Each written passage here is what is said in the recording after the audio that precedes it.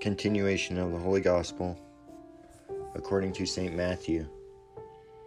At that time Jesus spoke to the chief priests and the Pharisees in parables, saying, "The kingdom of heaven is likened to a king who made a marriage for his son, and he sent his servants to call them that were invited to the marriage, and they would not come.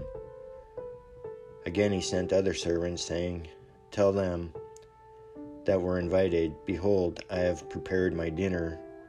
My beefs and fatlings are killed, and all things are ready. Come ye to the marriage.' But they neglected and went their ways, one to his farm and another to his merchandise. And the rest laid hands on his servants, and having treated them contemptuously, put them to death. But when the king had heard of it, he was angry, and sending his armies, he destroyed those murderers and burnt their city. Then he saith to his servants, 'The marriage indeed is ready, but they that were invited were not worthy. Go ye therefore into the highways, and as many as you shall find, call to the marriage.'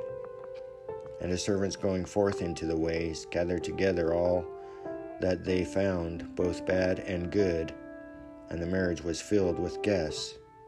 And the king went in to see the guests, and he saw there a man who had not on a wedding garment.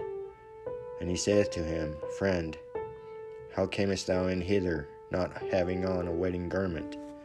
But he was silent. Then the king said to the waiters, 'Bind his hands and feet, and cast him into the exterior darkness. There shall be weeping and gnashing of teeth, for many are called, but few are chosen.'"